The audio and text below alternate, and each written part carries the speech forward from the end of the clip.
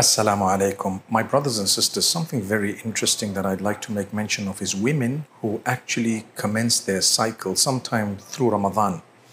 One of the feelings they always say, we're so sad, we can't fast, or I fasted most of the day, right near the end, my cycle commenced, and it's just messed everything up. My sister, nothing's messed up. You have a reward greater than you know. The reason is, the understanding of Ramadan is to obey Allah's instruction. When Allah says you fast, you fast. When He says you don't fast, you don't fast. That's how it works.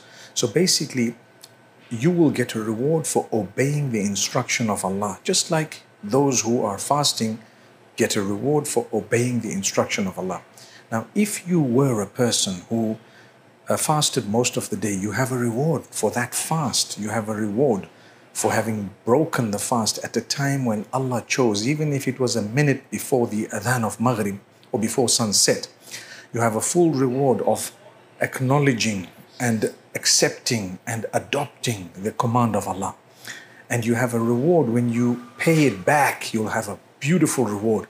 And together with that, you will enjoy the bliss of the evening. There are so many other things you can do. Your remembrance of Allah and so much more that you can do. So do not despair, because Allah Almighty knows He's giving you a beautiful opportunity to engage in different acts of worship. And He doesn't want you to fast, nor does He want you to pray. So that is something I thought I'd speak about, because many people are asking me, I can't pray, or a few minutes before the sun set, I actually came on, what should I do? Well, the idea is, don't despair. Be happy, because Allah's written a reward greater than you can imagine.